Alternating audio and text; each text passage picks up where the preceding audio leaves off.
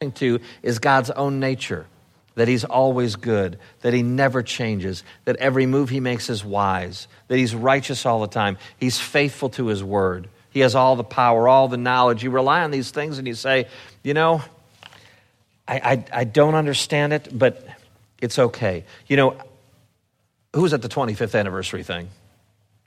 You know, Jeannie Woolever. You saw her, Dr. Young interviewed her, and if you don't know who that is, she's an adult convert. She's been a Christian about 3 years.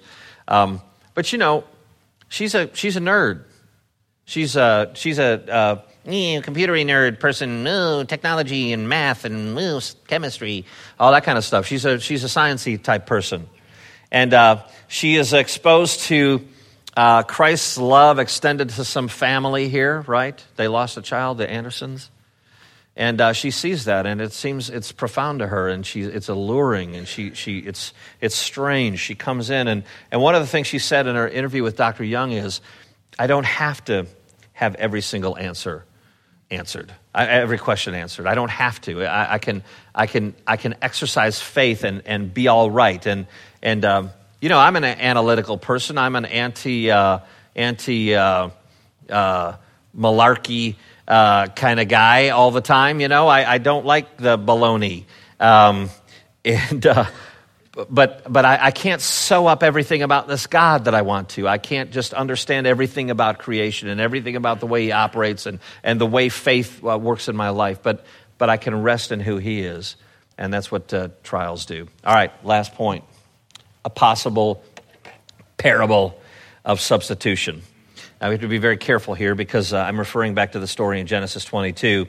Nowhere in Genesis 22 and the connection in our passage here does it say, oh, this story of Isaac is a perfect parallel. It's a perfect type. It's a story that we're invited to compare to Jesus Christ. And nowhere does it say that. You have to be very careful not to force it to say that. But ladies and gentlemen, you'd have to be some kind of heartless idiot not to see some beautiful parallels. I mean, Isaac is the only son, the redemptive one, the one through whom redemption's going to come. Isaac, the wood's put on his back, and he bears the burden of part of the tools of execution. I mean, come on.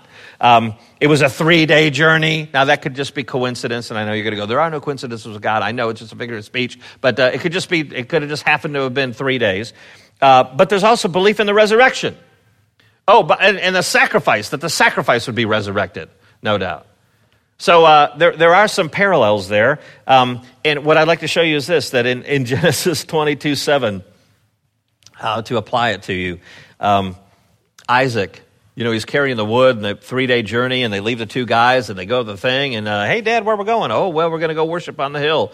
And he's looking around going, but where is the lamb? It's a good question, isn't it? But where is the lamb? Now you think about the Old Testament sacrificial system, where they would spill blood of an animal, and they would cut it up, and they would make it a burnt offering, and they would do it again and again and again and again with lamb after lamb after lamb. What was the message being communicated? The message was this: where's the lamb, like the final lamb? Where's the lamb ultimately that really will deal with sin? Where's the lamb? Well, John the Baptist tells us, behold, the Lamb of God, which taketh away the sin of the world. Everything points to this Christ. Everything points to the ultimate lamb. You may be asking in your own souls, where is the thing that's going to overcome the entanglements in my heart?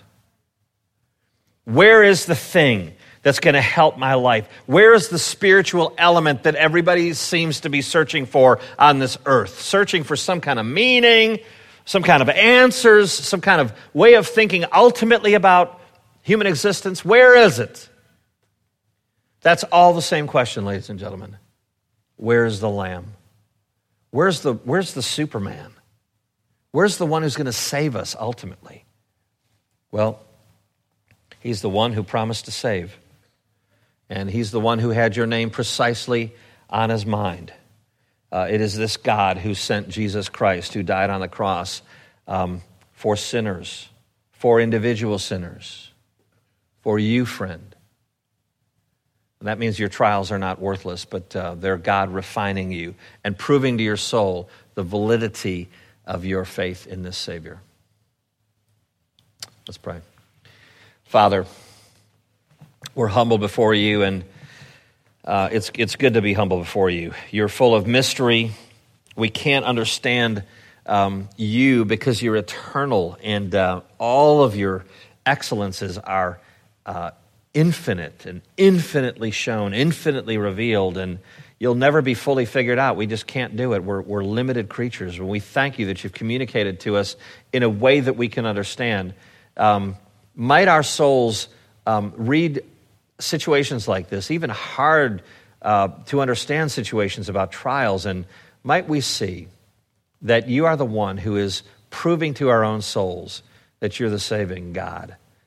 Prove it again and again, Lord. Give us the grace to trust you, maneuver our way through this life. We pray it for your glory. We pray it in Jesus' name.